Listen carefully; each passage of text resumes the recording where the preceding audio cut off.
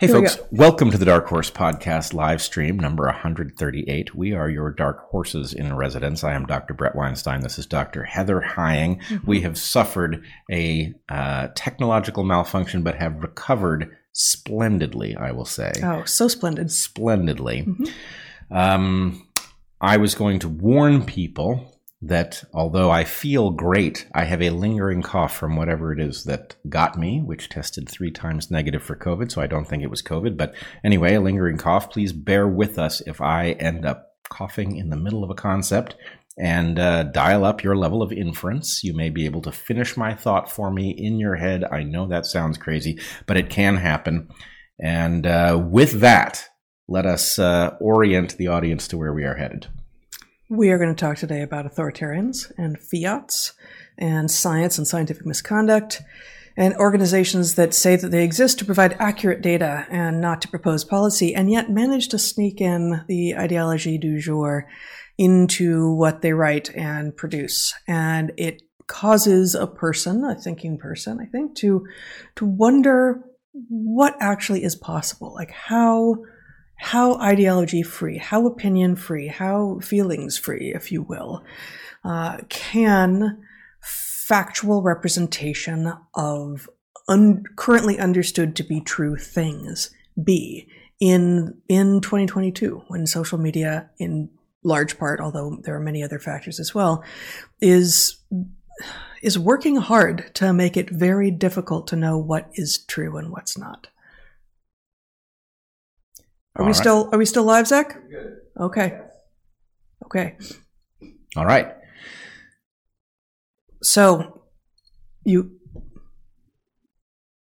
Okay. Go ahead. Okay. I don't know what's going on. I just have to check in. Zach, we got a lot of glitchy stuff here on our screen. Don't worry about stuff on your screen. That means nothing at all. Okay. So probably to the relief of some people listening right now, we're not going to be back next Saturday. We are not going to be here. There will be another podcast that Bret is doing with a guest that will be up at the same time. So that will keep you thinking, hopefully. And we will be doing a live Q&A after today's stream, if the technology allows. You can ask questions at darkhorse.submissions.com. We are live on both Odyssey and YouTube, as far as I know. The chat is live on Odyssey at the moment.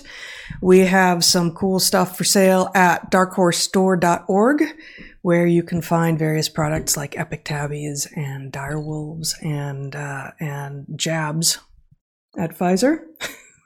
Yes, and YouTube and other things.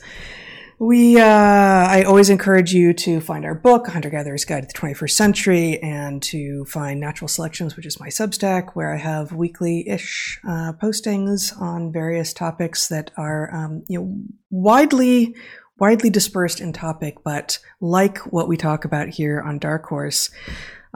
Basically, if it evolved, it's fair game, and that includes just about everything. And we even talk about some things that don't evolve. We occasionally talk about rocks, but not very often. Quasars. Yeah, I don't think we've ever talked about quasars. I have. On Dark Horse? Sotto voce, Yeah, I don't think you have. I think you're just trying to come up with things that don't evolve, which of course, yes, that's true of quasars, but I don't think we've ever talked about them here. All right, folks. If you remember where it is that I mentioned quasars, sotto voce or not, sotto voce or otherwise, please feel free to introduce that information into our sphere in the comments or wherever. Yes. Okay, so we are supported by our audience. We appreciate you subscribing to the channel, liking, sharing both our full episodes on YouTube and Odyssey, and of course the clips at Dark Horse Podcast Clips. And we encourage anyone who can afford to support us, not just by sharing our work, but also by contributing to our Patreons, where within a few minutes of us finishing here today, I will set up the question asking period on my Patreon for our private monthly Q&A, which is a lot of fun. It's smaller than these chats with our live streams, and so we actually get to interact with the chat. Bret just had a conversation on his Patreon this morning, which I assume, as always, went really well. I believe it did. We are dialing in a model for the admixture between acting and planning. Acting and planning. Mm-hmm. All right. And at both of our Patreons, you can get access to our Discord community, where there's a lively community of people who do not have any intention of canceling you for having opinions that are different from theirs. And they do things like book clubs and virtual karaoke, and are actually planning a real-life meetup. They've done a couple, but a real-life meetup in the Pacific Northwest at the end of the summer. I have an error correction. Several sentences ago, I said between acting and planning. That's not what I meant. It falsely represents the coalition of the reasonable group. Okay. Acting and preparing. That is to say, for future action. Okay. All right. I feel better now. Do you? A little. So, at the Discord community, I'm just going to stop. Okay. You have any more corrections? We'll see. Okay. We do encourage you to join that community and to join us on our Patreons. This is going to be a tough day, clearly. I am going to start with our sponsors for the week, for which we are very, very, very grateful. This is the wrong set of papers. I have no one to blame for that but myself. Okay, now I have the correct set of papers. We have 3 sponsors as usual, and we do not take ads. We do not run ads for products that we don't actually vouch for. So we really do feel extraordinarily positive about Thesis, Ned, and MD Hearing Aid, our 3 sponsors for this week. Our first sponsor this week is new to us this summer, and it is Thesis. Thesis makes nootropics. Nope, nootropics. Nootropics are nutrients found in nature or in the human body, which have been demonstrated to enhance mental performance in areas such as motivation, creativity, mood, memory, focus, and cognitive processing. They work best when combined with exercise, proper nutrition, and mindfulness activities such as meditation. You're probably already using a nootropic, as one of the most commonly consumed nootropics is caffeine, but it is far from the most exciting. Effective nootropics allow people to optimize their focus, energy, and mood based on the demands of the day. In some cases, nootropics can replace the pharmaceuticals that are usually used to tackle a problem like ADHD. Thesis is unusual in the nootropic market in taking a very personalized approach. They do not assume that what works for your brother will work for you, or that what worked for you when you were under deadline for a dreadful project will be the same thing that will work when you need a spark of creativity for a project you've been dreaming about for years, for instance. Just as some people become alert after a cup of coffee and others fall right asleep, so too do all nootropics have different effects on different people. With the first iteration of Thesis products, customers were treated like subjects in a clinical trial. Blinded customers took a series of different nootropic blends over the course of a month and reported how they felt. Analysis of that feedback found that, not surprisingly, different people respond differently to different blends. Now, after 2 years, 2,500 customers, and millions of data points, Thesis is confident that they have created a recommendation algorithm to predict which blends of nootropics will work best for any given customer. And the process is simple. Go to their website, take a short quiz, and they'll send a starter kit with 4 different blend recommendations to try over the course of a month. I have now tried 5 of their blends. 2 of them have not been for me, while 3 have been intriguing and definitely worth returning to, 2 of which I have. The Creativity blend, for instance, seems to smooth things over, add a little clarity, and make inspiration come a bit easier, and the Logic blend seems to facilitate focus and allow for getting lots of tasks done. With fully personalizable blends, there is likely to be a Thesis that is right for you. To get your own customized Thesis starter kit, go online to takethesis.com/darkhorse, take the quiz, and use code DARKHORSE at checkout for 10% off your first box. Okay, our second sponsor this week is Ned, a CBD company that stands out in a highly saturated CBD market. Ned was started by 2 friends who discovered that their hyper-modern lives were leaving them feeling, quote, empty, bewildered, and disconnected. Something about this way of life, they say on their website, just wasn't working. So they started Ned. You can buy CBD products in nearly every coffee shop or grocery store, but Ned's blends stand out. Their De-Stress blend in particular really impressed us. Ned's De-Stress blend is a 1-to-1 formula of CBD and CBG made from the world's purest full-spectrum hemp, and also features a botanical infusion of ashwagandha, cardamom, and cinnamon. Cinnamon. It's not actually how you say that, but I'm going to go with it. It could catch on. It could catch on? Did you say? It could catch on. CBG is known as the mother of all cannabinoids, and because of how effective it is at combating anxiety and stress by inhibiting the reuptake of GABA, the neurotransmitter responsible for stress regulation.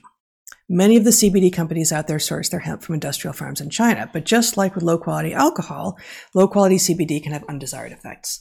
Ned is USDA certified organic. All of Ned's full-spectrum hemp oil is extracted from USDA-certified organic hemp plants grown by an independent farmer named Jonathan in Peonia, Colorado. Also, Ned shares their third-party lab reports and information about who farms their products and their extraction process on their site. These products are science-backed, nature-based solutions that offer an alternative to prescription and over-the-counter drugs. They're chock full of premium CBD and a full spectrum of active cannabinoids, terpenes, flavonoids, and trichomes. Ned's full-spectrum hemp oil nourishes the body's endocannabinoid system to offer functional support for stress, sleep, inflammation, and balance. If you'd like to give Ned a try, DarkHorse listeners get 15% off Ned products with code DarkHorse. Visit helloned.com/darkhorse to get access. That's HELLONED.com/darkhorse to get 15% off. We thank Ned for sponsoring the show and offering our listeners a natural remedy for some of life's most common health issues. Our final sponsor this week is MD Hearing Aid. MD Hearing Aid was founded by an ENT surgeon who made it his mission to develop a quality hearing aid that anyone could afford. Recognizing that about 95% of the people who need a hearing aid only require a few settings, he removed some of the less often needed components. He also cut out the middleman, and now MD Hearing Aid makes a rechargeable hearing aid that is FDA registered and costs a small fraction of what the typical hearing aid costs. These hearing aids aim to fit so well that no one will know you're wearing them. The rechargeable batteries last up to 30 hours. Their Volt Plus is water resistant in up to 3 feet of water, and you don't need a prescription to get one. You buy it directly from the source where audiologists and licensed hearing specialists are available 7 days a week. Everyone can empathize with what it feels like to be left out of a conversation that others are enjoying. Here's a testimonial from a friend of ours who has substantial hearing loss and who relies on hearing aids. We asked her to try this product, and here's what she said. With my particular type of hearing loss, a deep male voice in a noisy room is the hardest situation for me to hear and understand. I wore the MD hearing aid to have a conversation with a deep voiced man in a room with a lot of white noise. The MD hearing aid passed the test as my conversation partner's voice was clear and understandable. At a price point of under $1,000, I was amazed at how effective they are. MD Hearing Aid has brought affordable hearing to over 600,000 satisfied customers. Plus, they offer a 45-day risk-free trial with a 100% money-back guarantee. Get clinical level care for 80% less with MD Hearing Aid. Go to mdhearingaid.com and use the promo code DarkHorse to get their new buy one, get one deal. A pair of hearing aids costs just $149.99. Plus, DarkHorse listeners receive a free extra charging case, $100 value. So head to mdhearingaid.com and use the promo code DarkHorse to get their new buy one, get one deal. A pair of hearing aids for $149.99. So, perhaps our technical difficulties are in the rearview mirror. That would be great. That would be great. And we are ready to discuss some of the topics of the day. It has been a strange week in the world and also in our world. And so we have a number of things that we might want to say something about. And if this makes sense, I was thinking that you might lead us off by talking a little bit about what has happened to Salman Rushdie. Yes, what has happened to Salman Rushdie is, I think, shocking to every thinking person. And at another level, it's something which has a history leading up to it of 33 years. Salman Rushdie was attacked this week prior, my understanding is, to giving a talk in New York, and he was gravely injured. I believe he is expected to survive, but might lose an eye and has serious damage, which will impact him from here on through his life. This is presumably the result of a fatwa issued 33 years ago by Ayatollah Khomeini, based on the fact that he had apparently delivered offense to Allah in the Satanic Verses, a book of fiction that he penned. And he has lived under that threat courageously for all of those decades. And I learned in looking into that fatwa that apparently there is a monetary reward offered. It was increased in 2012, several $1 million that has been offered for a person who eliminates him. It was never lifted, and several of the translators of his work into other languages were attacked. and I believe a couple of them were killed. So even translating the work is deemed worthy of is deemed a mortal offense. Yes, and although the Iranian government has distanced itself from the fatwa, the monetary reward was raised by a semi-official entity connected. So this is really a fundamental question about how the world is to be run, what is within the purview of a nation state and what is not. It is also well worth noting, as many people have, that there is some comparison to be made between this violent act and cancel culture. And of course, one comparison that could be made is that cancel culture, in which you are simply stigmatized and ostracized and maybe driven from your chosen profession, is certainly preferable to being attacked by a knife-wielding madman. But there is a way in which this is a difference in degree, but not in kind. These are both instances in which people are preferring a system in which what may be said and what may not be said is dictated by some authority, and that those limits should guide discourse and be severely punished when they are violated. And there is an alternative, of course, which is the alternative upon which the West is based, in which individuals are free to think and to say essentially anything. Now, of course, there are limits worth talking about, but in the realm of ideas, in the realm of narratives, should you be free to express anything and be challenged if what you have said is vile or dangerous, but not be silenced. And of course, this is in one way counterintuitive, because everyone who believes that certain things are right, in whatever way things can be right, and other things are wrong, would of course prefer a world of the rightness flourishing and the wrongness being absent. But the problem is, as the American founders correctly realized, the truth is counterintuitive. That even though most ideas that are expressed are probably at best valueless and very frequently wrong and sometimes downright dangerous, the most dangerous thing is an environment in which you cannot express ideas that are not sanctioned, because that is a world in which there can be no progress. That is a world frozen in some state. It's the frozenness, really, which I think is what many people who think that free speech should go by the wayside are not recognizing. It is also the height of hubris. It is an arrogance that comes of imagining that now, finally, after however long it is that you want to keep track of in the past, finally we have arrived at a moment of perfect understanding. And whereas we can all look back on previous moments and say, oh, weren't they confused? Weren't they small-minded? Weren't they ignorant? Didn't they not know the things that we know now?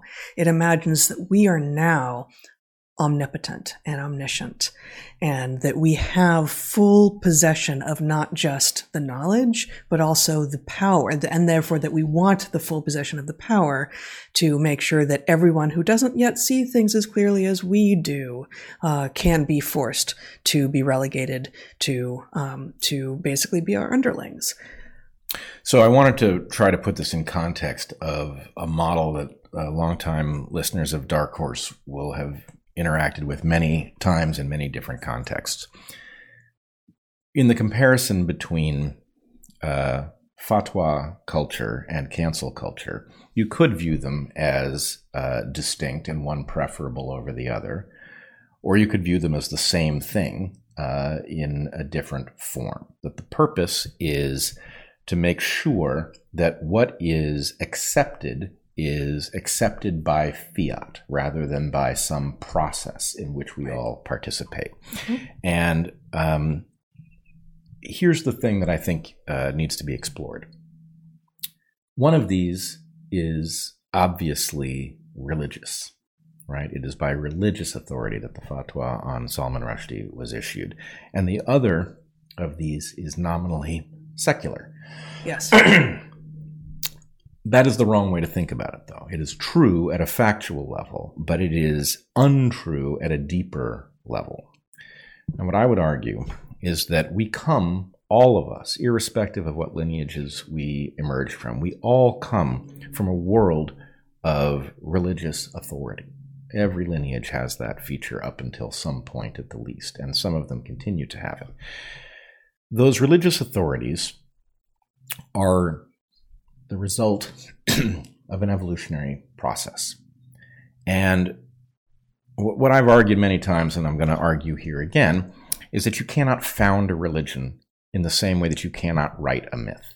Mm-hmm. You can write a narrative, and then selection can act upon narratives, throwing out almost all of them relatively quickly after they are written, preserving a few that have some kind of value, and then honing them and turning them into durable myths. Yes. And the same thing can be said of a religion. You cannot found a religion. You can found something that functions on those modalities, which I would say is correctly understood to be a cult. And then a very tiny fraction of those cults turns out to have some sort of durability, lasting power, and capacity to, in some way or other, enhance the lives of believers and adherents. Yeah, and cult always has a negative valence to it, a negative connotation. But if we try to put that aside for the moment, what you're arguing is that a story with staying power can become myth, a cult with staying power can become religion.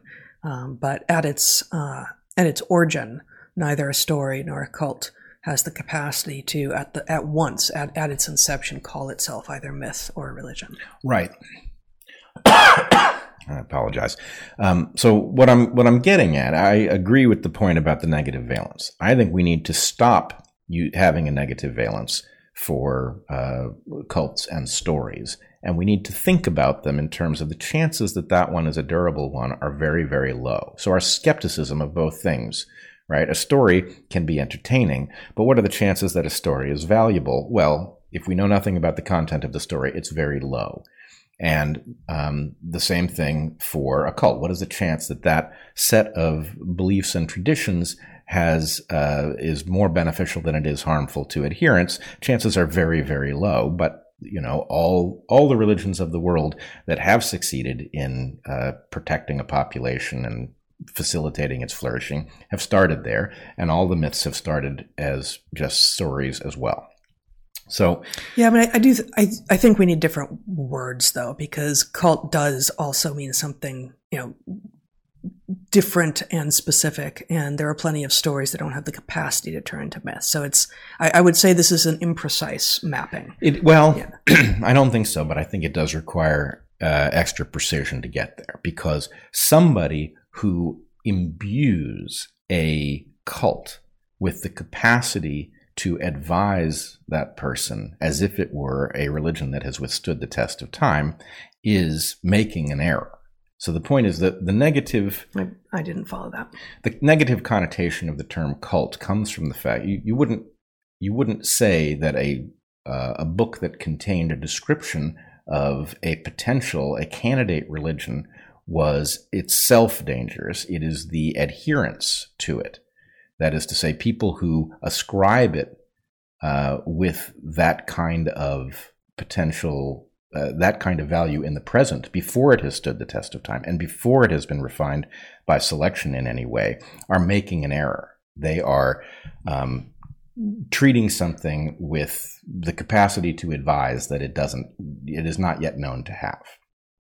So, that's fair. I don't think that addresses the question of how. I mean, I'm not prepared for this conversation. I'm not remembering the various technical definitions that have been proposed for what makes a thing a cult as opposed to some other small organization. And I think that there are characteristics of cults that are not inherently found in religion. Well, so the part that's important for the argument that I'm making is that the value of these things has never been in their factual accuracy, right? And this has tripped up secularists who look at the factual inaccuracy of many of these belief systems and imagine it to invalidate the whole project, rather than saying, actually, factual accuracy was never the point. What the point is prescriptive. How should you behave, right? And because these traditions, the ones that have withstood the test of time, I'm not arguing that any individual one is good or bad, right? There may be some that are pure bad. Probably all of them have components of both. But the point is, when, as I've argued many times, a literally false, metaphorically true idea is one that if you behave as if it was true, you do better than you would if you behaved according to the fact that it is false. And so in this framework, you have the ability to hand down ideas that may be factually in conflict with the evidence, have people behave as if it is not in conflict with the evidence, and for some reason do better. Now, what I'm arguing is that cancel culture is doing exactly this. Cancel culture, wokeness, is strangely indifferent to the fact that what it claims is factually true is so deeply in conflict with what is well understood already. And observable by simple means. Simple means, yeah. Right. And so this, I think, again, this is tripping.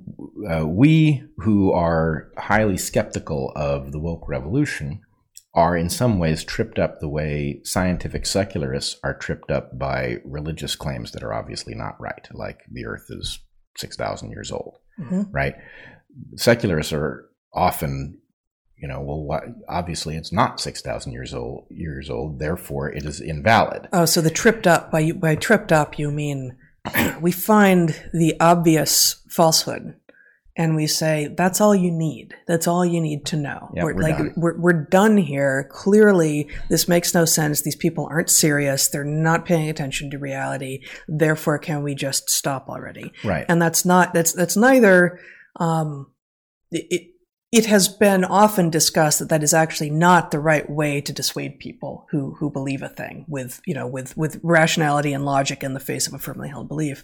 But I think you're coming at it from a slightly different perspective. You're saying this is ineffective in understanding what it is because we're stopping too soon in our analysis of it. Right. We're like people who want to drag a geologist to a creationist and say, show them the strata. Right. Show them the strata. Show them just how long-lived the thing is, and then they'll understand that thing they believe in is wrong. And the point is, factual accuracy about the nature of the dirt was never the point, right? Where the universe came from was never the point. Where people came from was never the point. The point was always, how should you behave?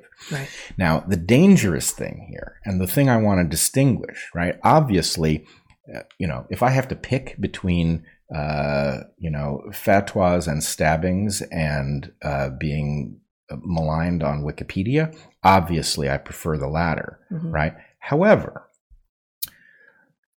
the ancient version, is at least about something. Now, again, I'm not defending anything about it. It is absolutely vile that somebody stabbed Salman Rushdie. You're trying to explain it the same way you have tried to explain the Nazis.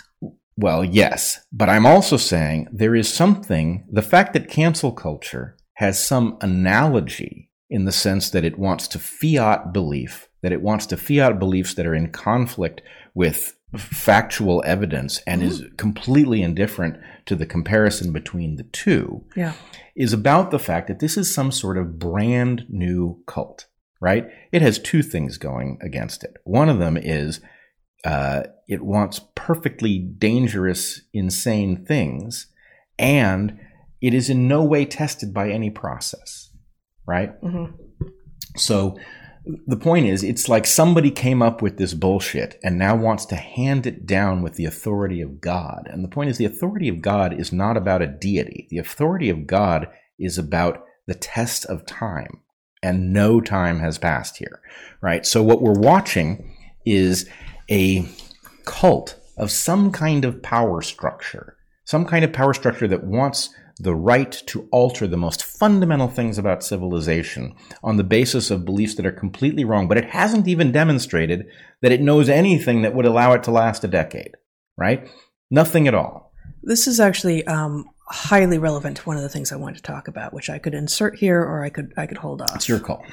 Let me just insert one of the things that I was hoping to talk about. It's going to feel very not in keeping, but I know that you're going to be able to return to this. Yep. I ran into this story this week, Zach. What is the tampon tax? 28 states do not charge sales tax on menstrual products. This is on a site called usafacts.org, which is a site I had never heard of before, which if you look, we're going to try to look at what they say they believe. Principles: USA Facts believes that facts deserve to be heard. Democracy is only successful when it's grounded in truth. We're here to provide that grounding with trusted government data that's both easy to access and understand. We standardize data straight from government agencies and present in plain language with helpful visualization so you can understand the history of programs and policies. Okay, and they say a number of things here about being comprehensive, understandable, factual and unbiased, contextual. I don't know about people-centric. I don't know what they are claiming there, but and it's started by a former CEO of Microsoft, current owner of the LA Clippers. I don't know why that's relevant, but you always see those two things together with regard to this guy. Oops, I lost the. Oops. So take away my screen for a second, Zach. Thank you. So the original article here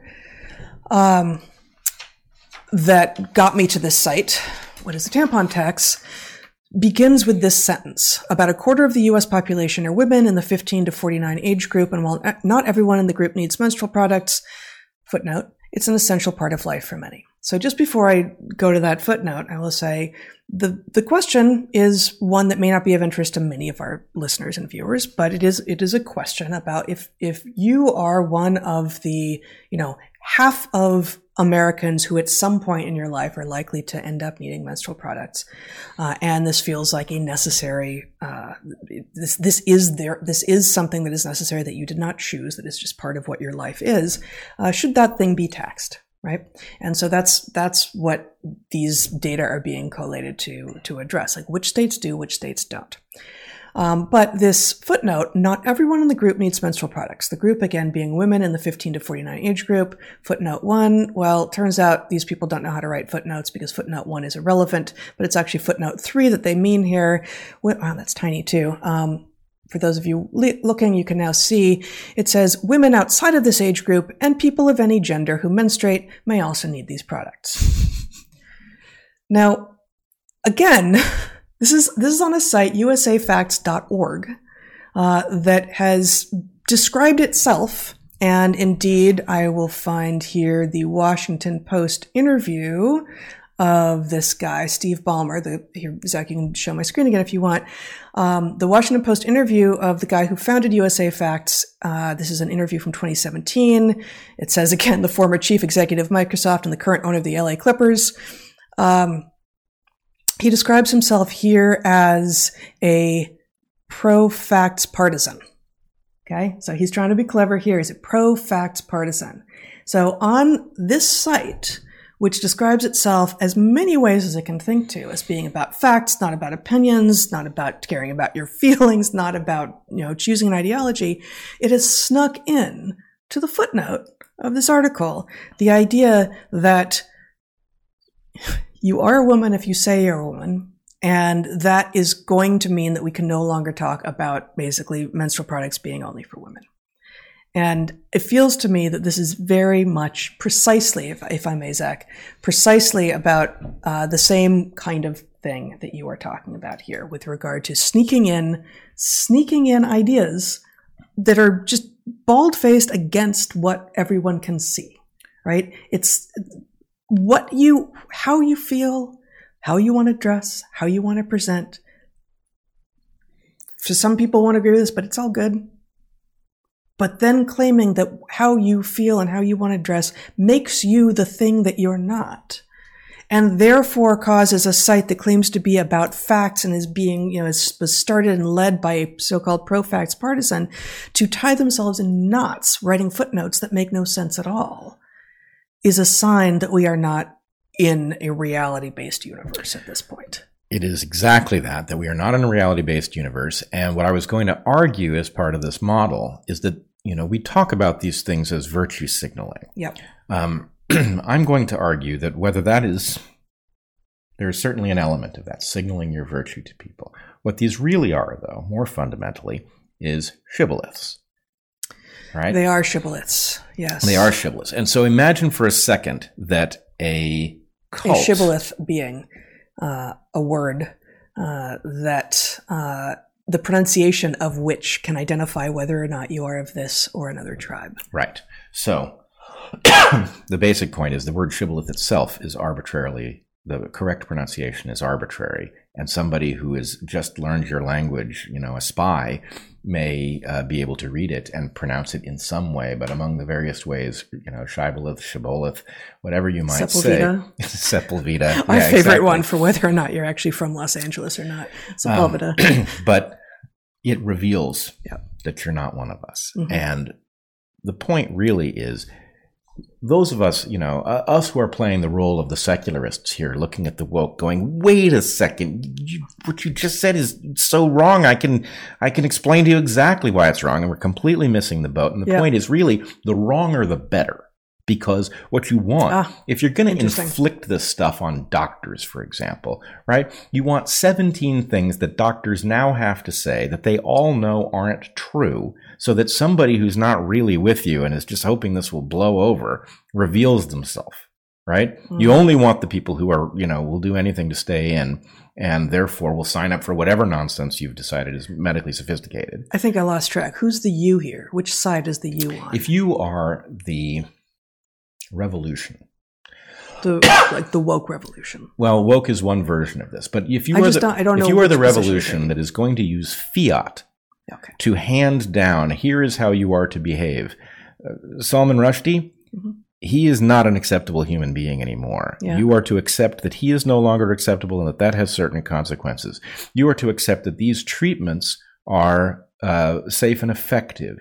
Right? J.K. Rowling is no longer an acceptable human being. Right. If you are going to accept the handed down from on high conclusion about who's in and who's out and what's true and what's false and how we are to behave, right? That's the point, is that this is either one or several cults haven't passed the test of time that are now behaving with the authority to make us subscribe. And anybody who doesn't subscribe is cast out, is punished, all sorts of things happen to them. So some sort of secular equivalent of a fatwa. Mm-hmm. And people, therefore, who don't get cast out, increasingly are accumulating beliefs at odds with the basic facts of reality, right? How can that be, right? Well, this is how that can be. And I would argue that in one sense, the secularists are again, in some ways, at fault here, because what's happened is it's this phenomenon, apparently various people have said this, the religion-shaped hole. Mm-hmm. That to the extent that it is true that religion is a product of evolution, that its purpose is not to tell you how the universe works, but to tell you how to behave. It is a narrative structure that comes with prescriptive recipes for well-being, and that the stories that come along with it are at odds with the facts, either because those who wrote those stories didn't have access to the facts, right, or because the purpose is to be at odds with the facts in order to figure out who's on board and who isn't. So what we are dealing with is a bunch of cults that are using an architecture built into the human mind, right? The desire to have somebody tell me how it is that I should behave in a confusing world. And if that somebody is an ancient tradition that has passed the test of time, then there will be at least some wisdom in the prescriptions of how to behave. Not in the facts as they are described, but in the what you're supposed to do. The thou shalt and thou shalt nots will carry wisdom. That is not the case for some brand new cult that is handing down pseudo-wisdom and nonsense stories by fiat, backed by threat, right? That's where we are. And well, it's not inherently the case. So your point is, if it's ancient and it has persisted, there is very likely to be some wisdom there. If it is modern and therefore it has not stood any test of time, that is all we know. It has not stood a test of time, and therefore the near certainty that there is some wisdom therein is much lower. Well, I'm going to go a step further, and I realize you are correctly repeating back an argument that I just made a few minutes ago, that we have to be indifferent as to whether or not it will stand the test of time. In the case of the modern cults, I don't think we do. These particular active cults that are using this religious modality to feed us prescriptions by fiat power, because there is science, and we are able to look at the things that we have been told about what we must do, and we are able to evaluate the question of whether or not they did function to our benefit, right? So, for example, the question of vaccine safety and effectiveness, which we were handed by fiat. These vaccines are safe and effective, right? Follow the science. That's what we were told. Now, we can see that story coming apart. And so the fact that we have been handed something that caused people to harm themselves or to take risks that they didn't need to take. Why were children vaccinated with these things? If they stood effectively a healthy child stood effectively no risk from COVID, why would they accept a treatment that would expose them to significant risk? So in this case, what we have is an early ability. The test of time has already proven these things false, I guess is what I'm in some saying. cases. I mean, I think it's unfortunate. It's too easy to go like, okay, well, here we're talking about this one, here we're talking about this one. This is already falsified. Sure, we got lots of these things. They're already falsified with varying degrees of the recognition of that falsification. I will say, though, to interject again, one of the things that I wanted to get to ultimately is that the CDC has updated its COVID guidelines. And so let us just talk about that a little bit here. Good. since you raised it. NPR reports on Twitter. Who knew? They say the update isn't a huge overhaul of the existing guidance, but it does represent an increasing focus on individuals making their own decisions about their level of risk and how they want to mitigate that risk, said Dr. Marcus Plessia, Chief Medical Officer for, I didn't look up what that is. So NPR's summary of the CDC's updated guidelines, and I'll show you the actual CDC guidelines shortly. The summary has 4 bullet points. Those exposed to the virus are no longer required to quarantine. Unvaccinated people now have the same guidance as vaccinated people. Students can stay in class after being exposed to the virus, and it's no longer recommended to screen those without symptoms. The second bullet point is the doozy, right? Unvaccinated people now have the same guidance as vaccinated people. Well, isn't it obvious then that hidden in that bullet point is we recognize that effectively you are the same?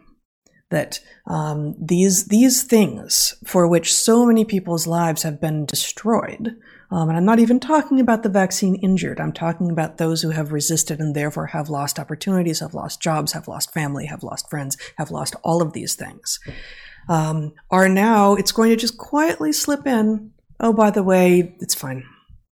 Never mind. Not even in our bad, though. Wow. Not even in our bad. Hold on. Let me put up the actual CDC document. Let me put it up in the PDF form, though, so I can show. So here's the CDC document that it's in, yeah.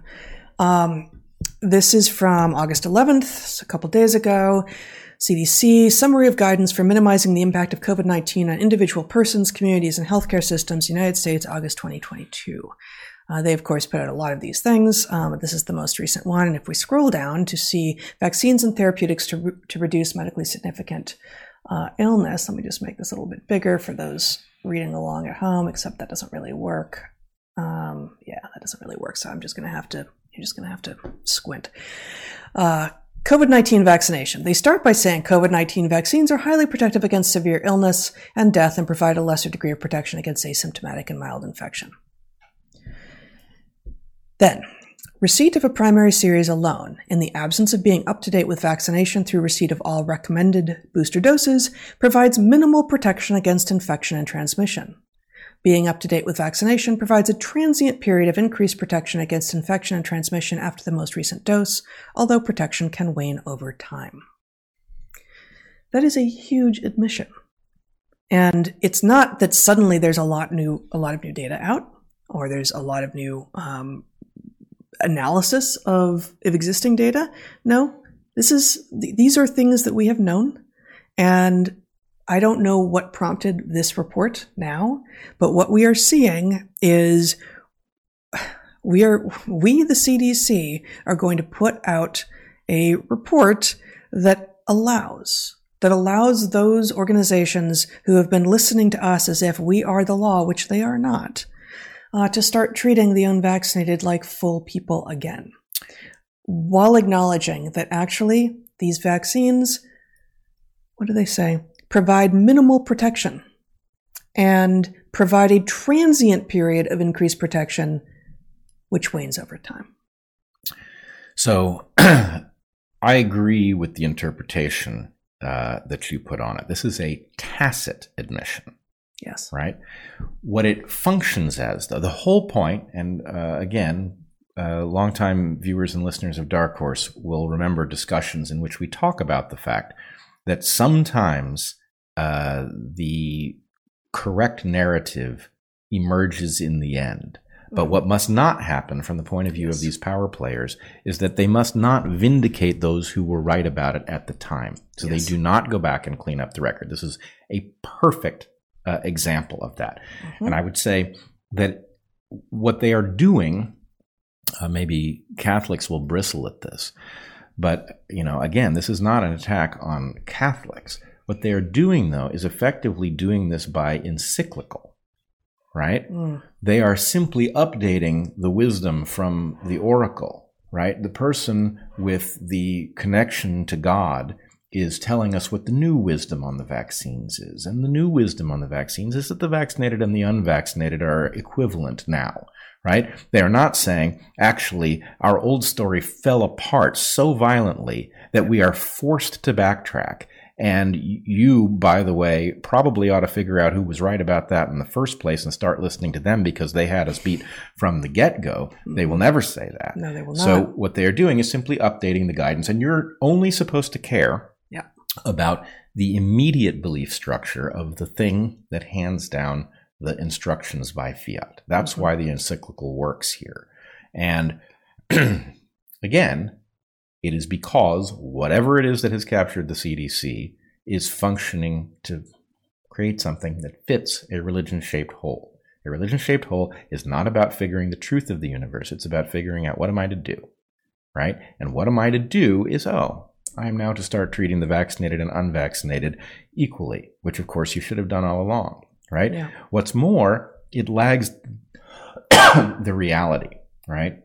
It does not pay any attention to the accumulating evidence that, in fact, these vaccines have been harmful, right, have actually crippled people's immunity. It completely ignores the fact that even the data that they use to argue that these things have some substantial effect that, yes, wanes over time, ignores the fact that they create a vulnerability when you're first given them, right?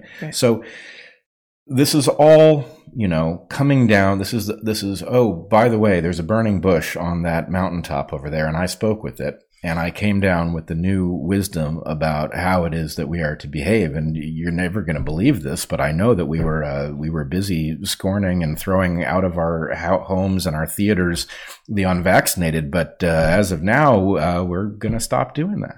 Yeah. Right? We encourage you to stop doing that. And, I was for a while on a weekly basis checking with, for instance, the local theater companies, who's going to let us in.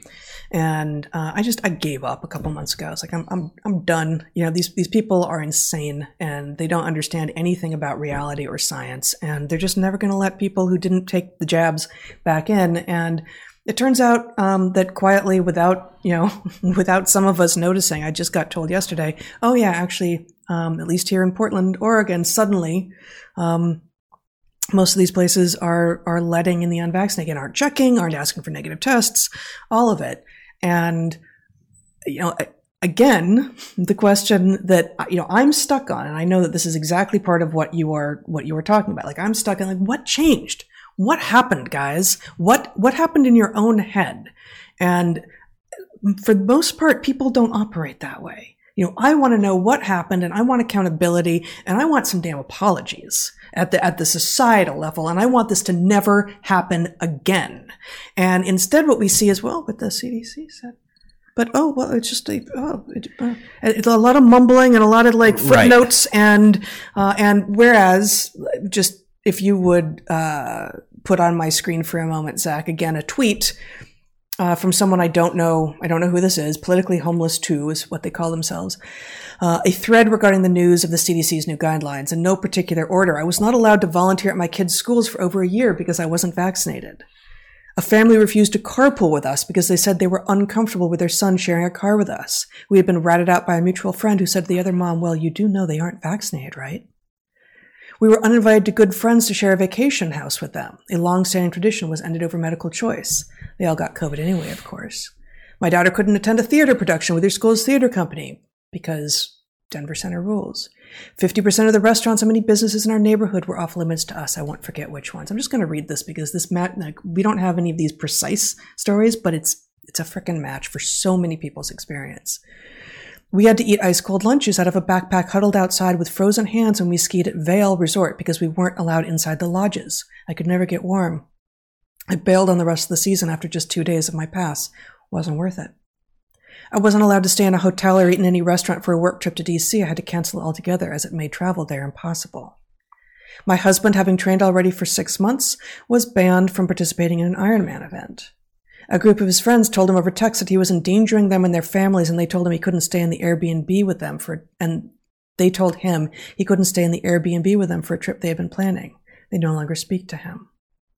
I was called a conspiracy theorist by dear friends and was left in the dust by them socially. I would have given one of my kidneys to these friends.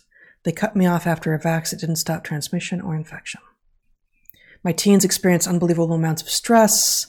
We didn't book a trip. I was disinvited. My husband was fired. So yes, and it goes on and on. I elided some of that. So yes, I am seething a bit right now, having read the CDC's new guidance, knowing that this is what the guidance should have been all along, minus the ridiculous masking.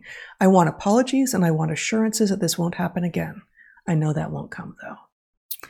That thread speaks for a tremendous number of people, and even those who became skeptical, who didn't get boosted, who did their first shot or first 2 shots and then said, no, actually no more, I'm not seeing it. This set of experiences is invisible to a majority of Americans, at least, and I think in most of the weird world. And that invisibility means that it is more likely to be able to happen again. Yes.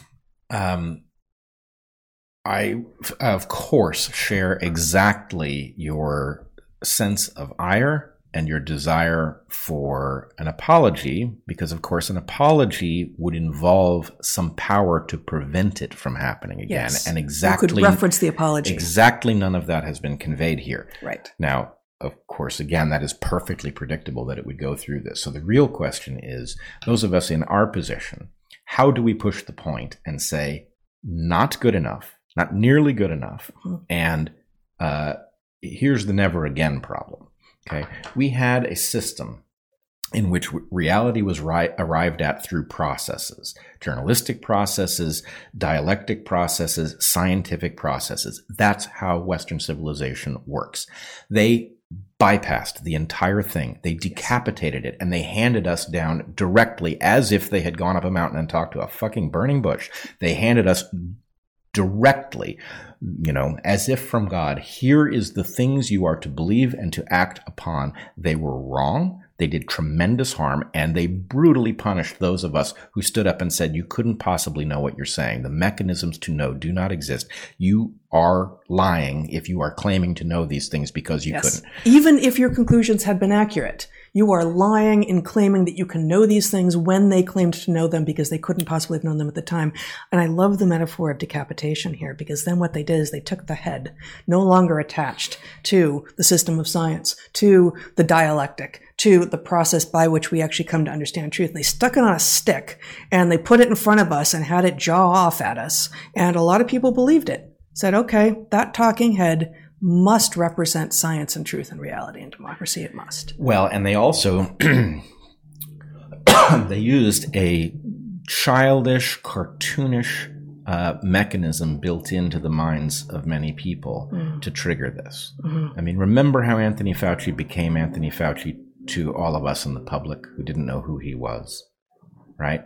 He was the guy who had his head in his hands next to Trump, listening to, Trump be unscientific at the podium. Yeah. Now it happens. Trump got some stuff right and he got some stuff wrong. But the fact is, Anthony Fauci was visually, in the minds of people, the mental alternative to Trump, which is why he was imbued with effectively a divine sense of truth about him, which has... Well, no, and it was also... As it turns out, as you just said, Trump got some stuff right and he got some stuff wrong. As COVID was emerging in that spring of 2020, and Trump was being his usual blustering, off the cuff, pain in the ass, bombast, it was really easy to think, oh my God, if only we had someone who knew what they were doing. And you could see some of the stuff that he was just getting wrong. And some of the stuff's like, no, don't, could you not, right? And so to have someone who appeared to have, the imprimatur of science and of history and of sobriety and of, just he was there on his own recognizance and he knew what he was doing, to be in that sort of faceplant, like, oh, I'm so dismayed to be working for this man. It felt like the antidote. And because it was easy for many people to think, if not for Trump, we'd have this thing kicked. We'd know what to do and this would be over already. Obviously, it was going to be Fauci was the answer. Right. Yeah. And that visual impression of the sober, scientific, dweeby, but highly competent alternative to the bombast who reads stuff on the internet and can't keep it to himself, right?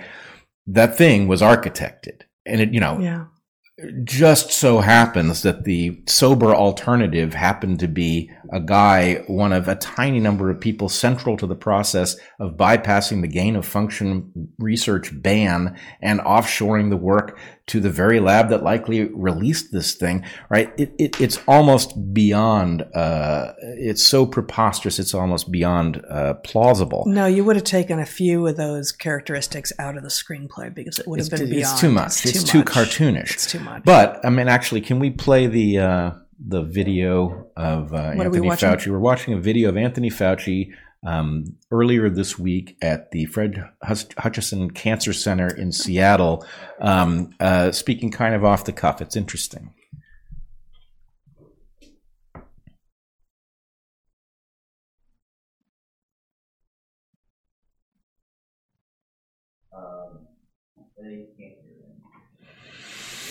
Well, you can't hear him, so let me tell you what he said. Okay.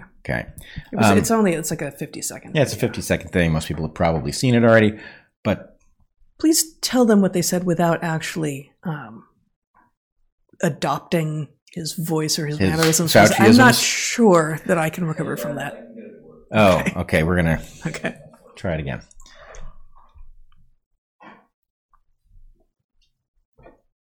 It's in the middle.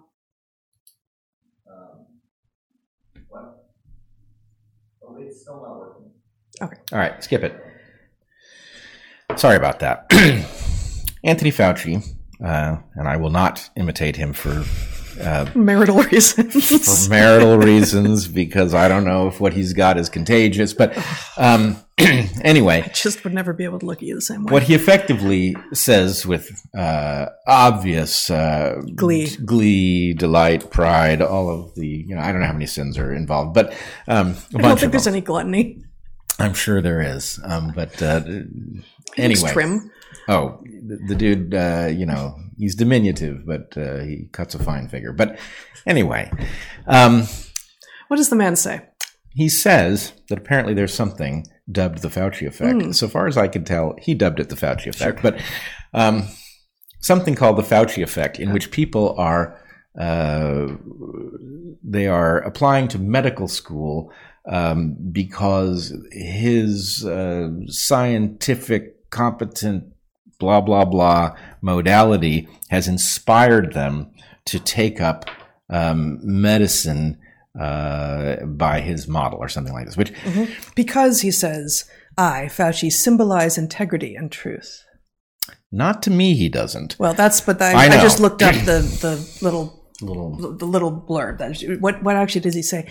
The Fauci effect, more and more people going to medical school, he claims, is because he symbolizes integrity and truth. Especially, and I think, I'm paraphrasing here, in this era of misinformation, he invokes January 6th. He invokes a range of things from January 6th to whatever. It's true. Yeah. My God. It's 52 seconds. It's quite a thing. 52 seconds, and he really crams a lot in there. It's the equal of that one where he said that he was science.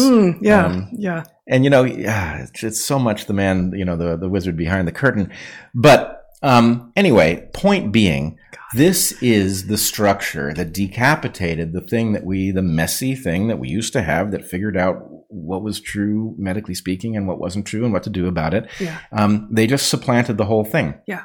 They got between your doctor and your pharmacist, something that is unprecedented, right? And they just started handing down these encyclicals that changed the behavior of our entire medical establishment. And anyway, I wanted to point out a couple things about this, right? So they're functioning in a religious modality. I would argue, tapped into the religion-shaped hole issue that is especially open for those people who are secular, right? Which is going to be a higher number of people on the left, which is part of why this is going to be more effective. High number of people, highly represented in science. But in any case, this is part and parcel of a radical shift, a radical revolution that is taking over the entirety of the West, right? What they've done is they have begun to hand down by fiat a description of the truth, right? Remember when they tried to tell us that the virus couldn't possibly have emerged from the laboratory in Wuhan? That was just a simple matter of, well, here's the truth, and we're handing it down. Well, they're still doing that. I mean, there's a recent Christian Anderson paper that we referenced a week or two ago. Yeah, they're on that. They're also, sorry, I know you're on a roll here, but the CDC guideline, the new CDC guidelines also kind of obscure the fact that now, natural immunity is real, and it's just as good as vaccine-induced immunity. It may last longer. Right. What? Hello again? What did you say? Because weren't we fighting over this? That scientists were being scoffed at for claiming that natural immunity could possibly be a real thing. That having had COVID, you might actually have immunity, and therefore not have to submit to the also formulated in a lab version of the immunity. Right. That came via syringe. And in fact, you have the oracle from on high handing down factual claims like natural immunity does in no way obviate the need for COVID vaccination. You have it participating with social media labeling things that are true as false. Right. You have the Department of Homeland Security declaring 3 kinds of falseness terrorism, one of which literally involves truth, which is inconvenient for government and causes distrust of it, right? The whole thing is about, look, here are the beliefs you will now subscribe to. Their relationship to reality is not the point. And anybody who feels an obligation to reality is about to out themselves because they're going to be forced to mouth certain truths that are simply false, right? The labels are going to be reversed, right? This is all a matter of a cult inflicting its new belief system all of a sudden. And it is going after truth. That is to say, there is no major journalistic establishment that is independent of this. The university system itself is mouthing the shibboleths, right? History is being rewritten by the same oracle-based mechanism, right? The 1619 Project, etc. We are simply taking a version of history that serves an ideology and we are imposing it over actual history. We have the guilt and innocence of people being a matter of encyclical as well, right? So the raid on Mar-a-Lago is supposedly justified by the fact that this is the most law-breaking president in history. That's why we get to go after people the way, developing countries used to, political factions used to go after each other. Really? What's he been convicted of? Right? And even just the goodness and badness of people, right? Mm-hmm. And this is another place where the rubber meets the road. Human beings, because we have been forged by lineage against lineage competition, we are wired for that. Just the same way we are wired for religion, we are wired to want to know who's on the team and who isn't on the team. This is something that the West did the best job yet of getting past and is now being uninvented.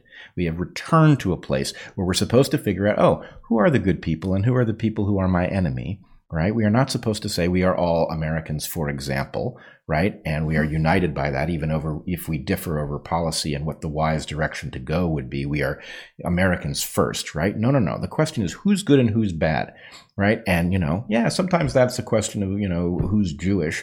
In this case, it could be a question of who's vaccinated, right? But the point is these things are all being handed down by the same mechanism, which is being imposed over the superior mechanism that the West, yes, it never completed the project, but the West innovated and developed, in which we had another method for figuring this stuff out, like falsification, right? Like, collaborating on a project, even if we disagree over the particulars, right? So we are being returned to a previous world without the benefit of the narrative structure or ideology having passed through the test of time and at least being valid in some sense, right? It's valid in no sense. It is, in fact, in direct conflict with reality in a way that causes people who follow it to do very rapid self-harm, right? So this is, I think this is becoming really clear. And if you are shocked by the attack on Salman Rushdie, you should be equally shocked that a different flavor of the same is taking over Western civilization and replacing all of the mechanisms that have stood the test of time. The only alternative we have to that team-based modality,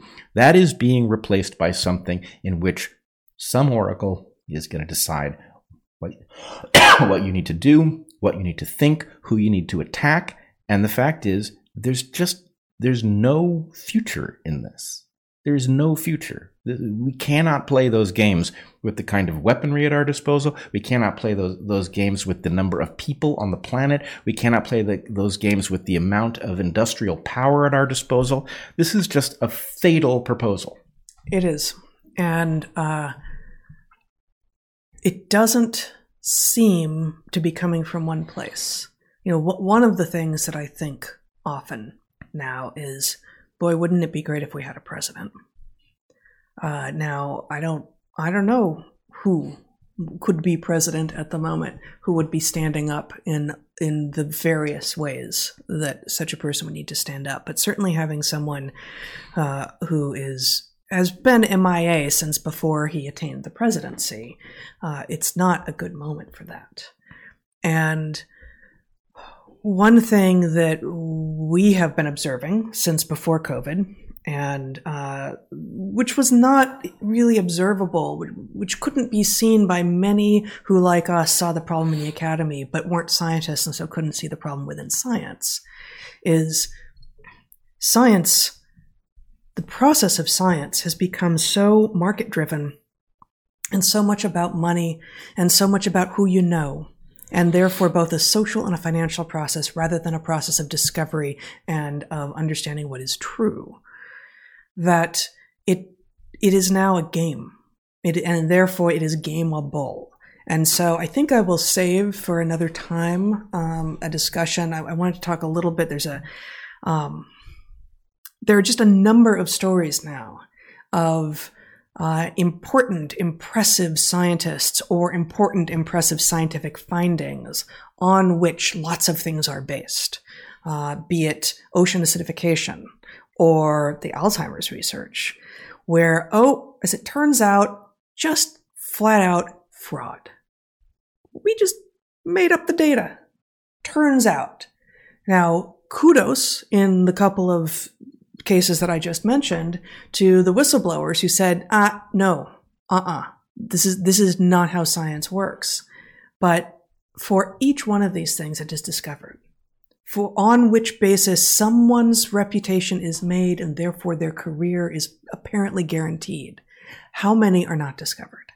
How many of these scientific findings that we are basing our understanding on are actually one person, one flawed human being who at some point dreamed of being a scientist, presumably with all of the best intentions, and then found themselves again instead in a social game and a financial game, and made one, then a couple, then a series of extraordinarily bad decisions and threw science overboard. And now we have a scientific record.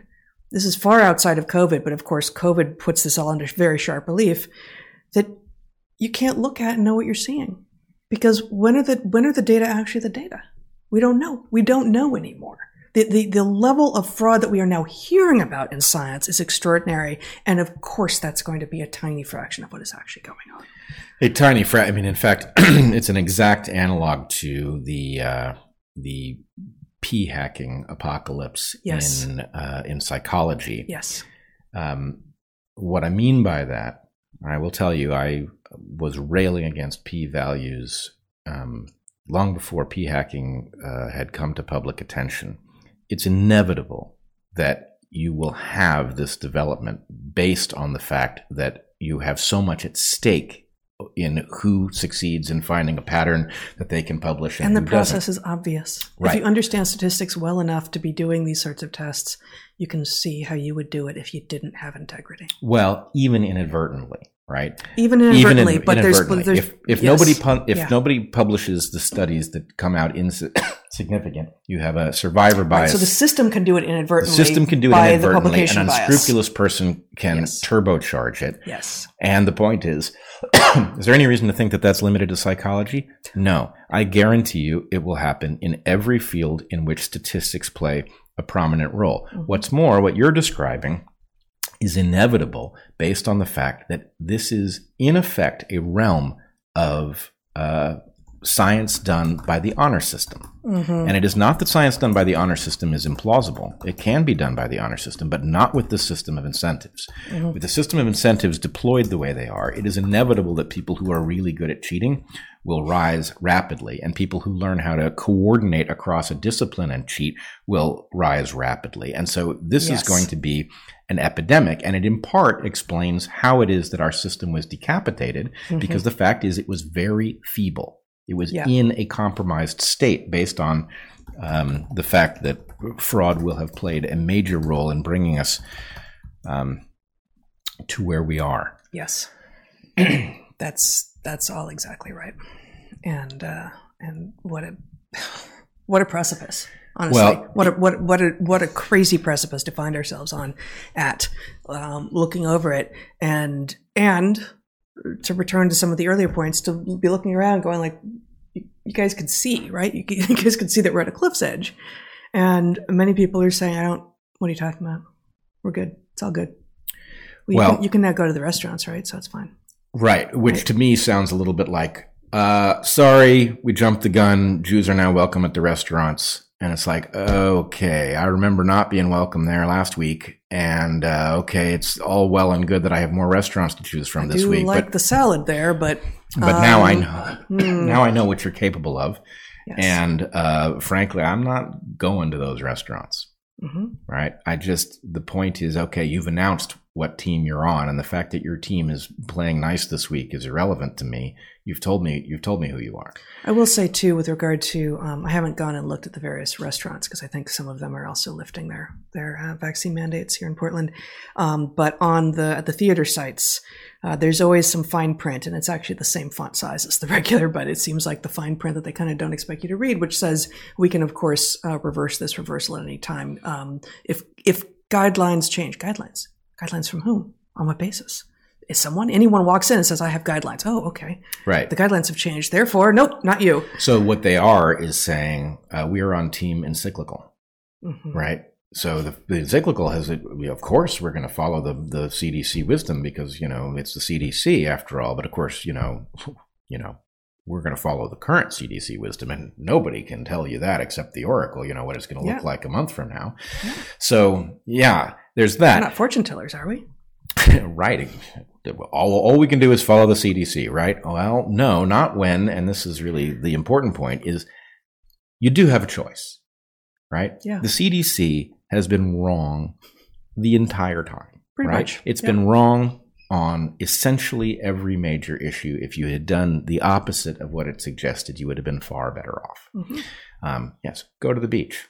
Don't get vaccinated. Definitely go to the beach. Do get yourself some ivermectin, some hydroxychloroquine, right? Get your D. Get your D, right? All of these things. So the last point I want to make is, what is your real choice? If the CDC is now functioning by oracle and encyclical, right? And Anthony Fauci is the reason everybody's going to medical school, and that tells you exactly what kind of doctors they're going to be. Does that mean he's both science and medicine? I think it does. Yeah. That's the big two. That's a lot of weight on his rather small shoulders. But anyway, I don't think there's any reason to talk about his size. There's so many reasons to rail against Anthony Fauci. He's a giant. There's no question about it. No, I mean that. He is a giant. He's a giant threat to our medical well-being. But nonetheless, here's the thing.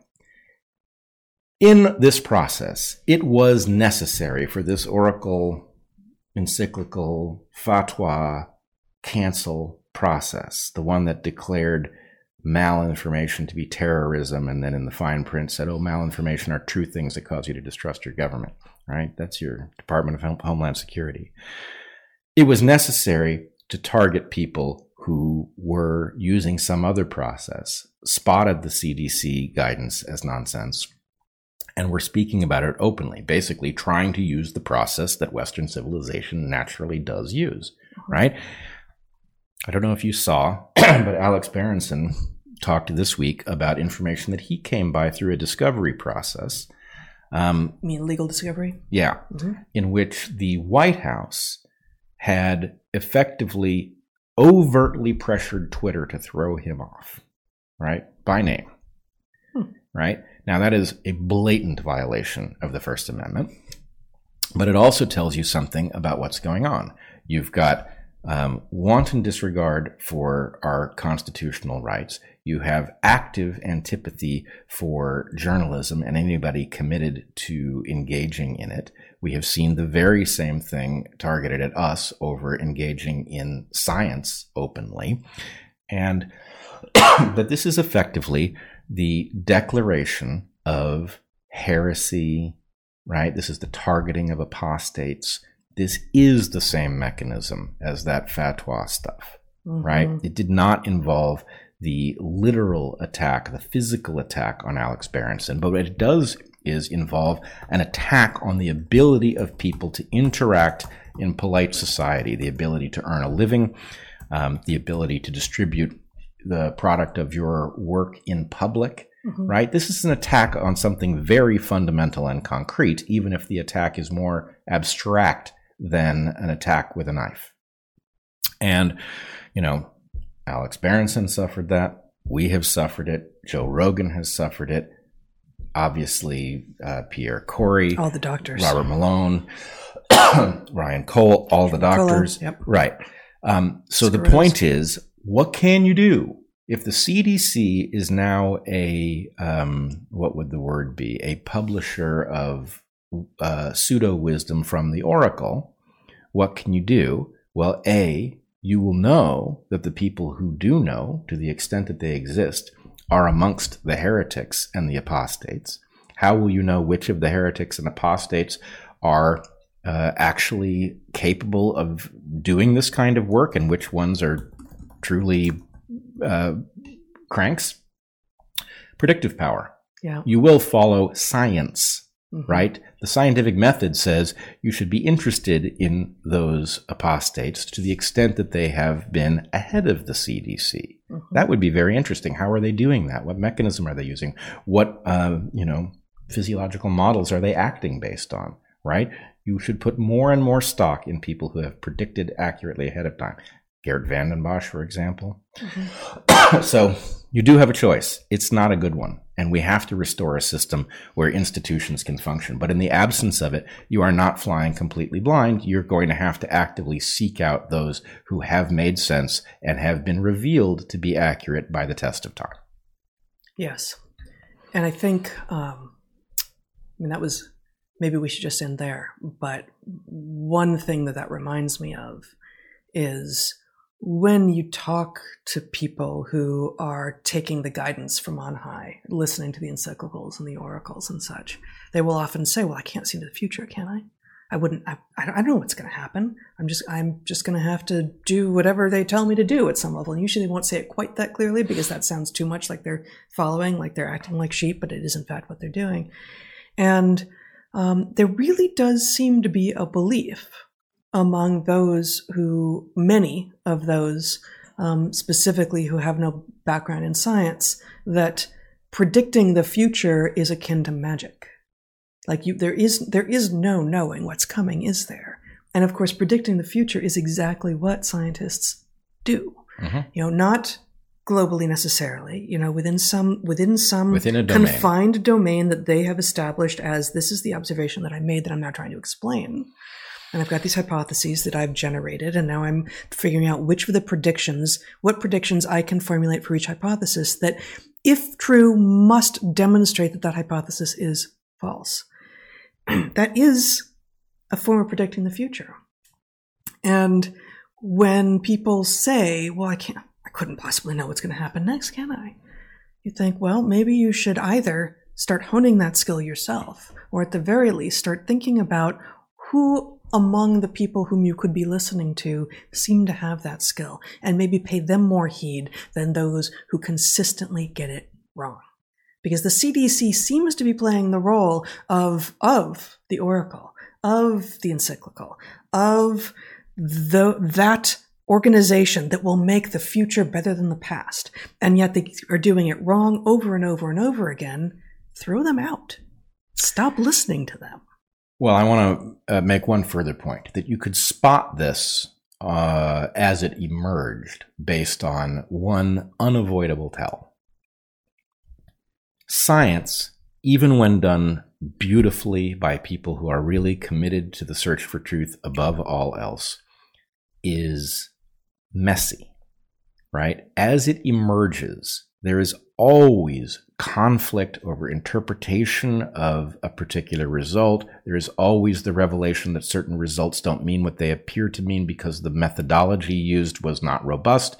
There's all sorts of noise. And so the point is, when we say science, we mean a bunch of different things. Mm-hmm. To the extent that we sometimes mean that which science has discovered, right? Mm-hmm. That is one legitimate use of the term science. We do not mean, what did it discover this morning? We mean what that it has discovered has stood up well enough that when you build it into a model, you get smarter and not dumber, right?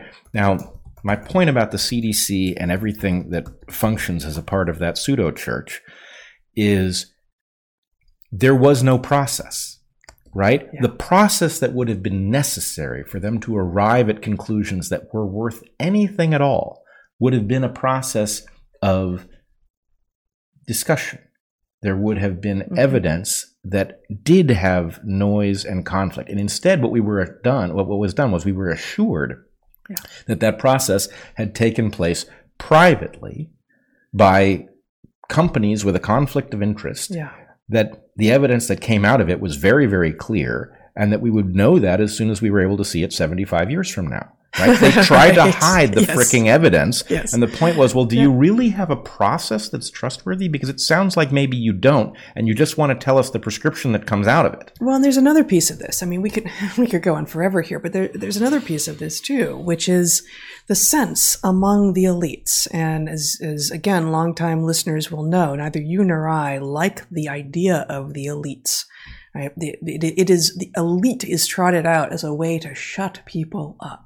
We are the elite. We know what we're doing. The elite have, there's a special process by which you can enter the elite, and then you earn the right to make decisions for those who are not elite, is part of what the unspoken agreement is. And the elites really have gotten used to being able to say, Don't worry about it. We did the work. You don't need to see our work. Here's our conclusion.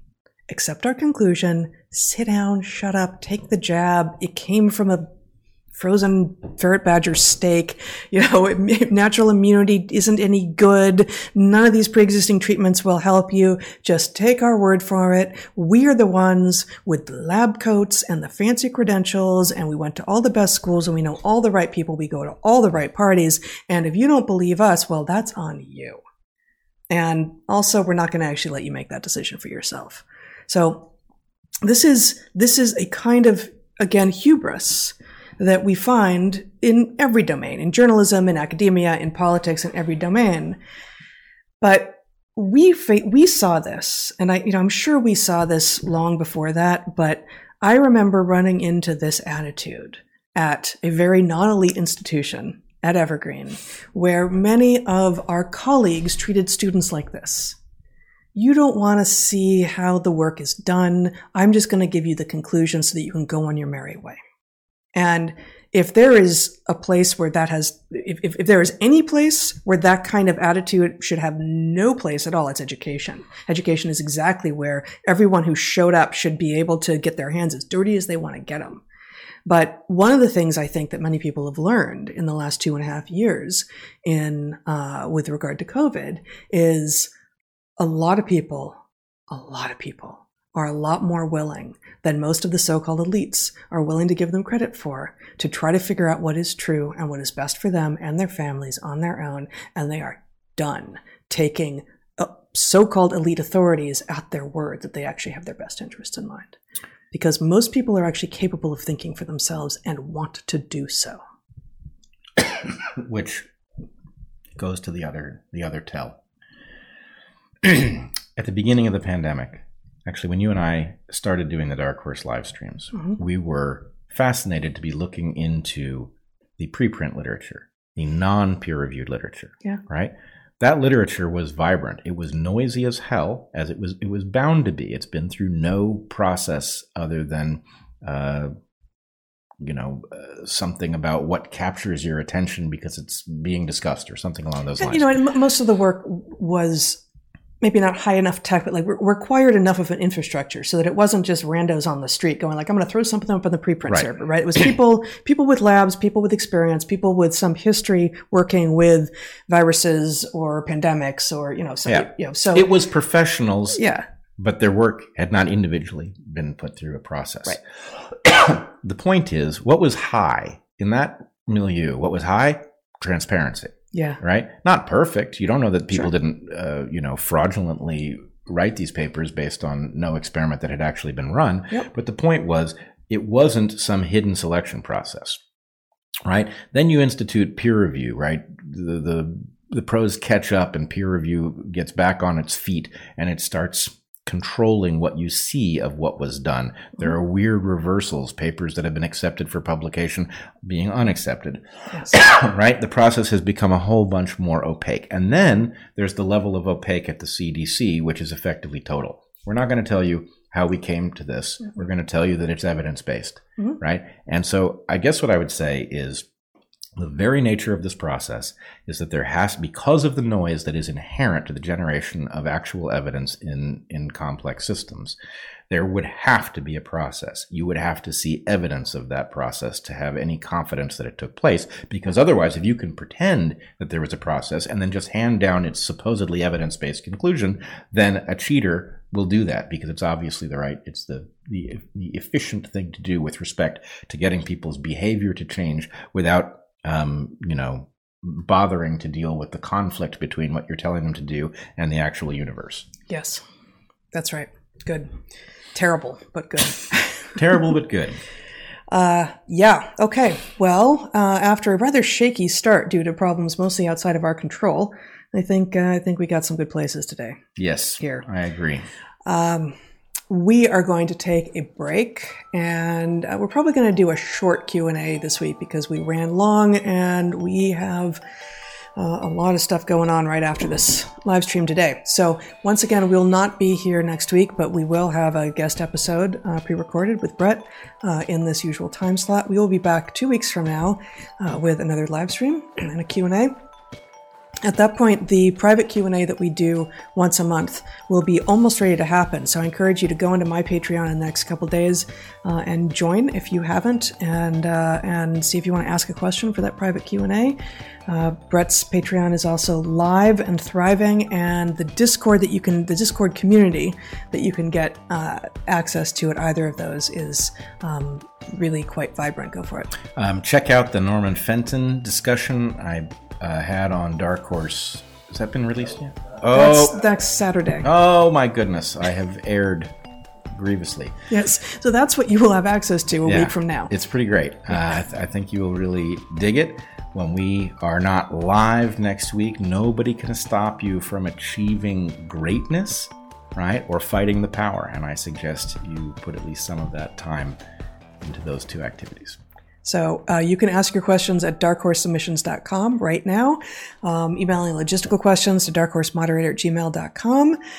And until we see you next time, which might be in a few minutes and it might be a couple weeks, be good to the ones you love, eat good food, and get outside. Be well, everyone.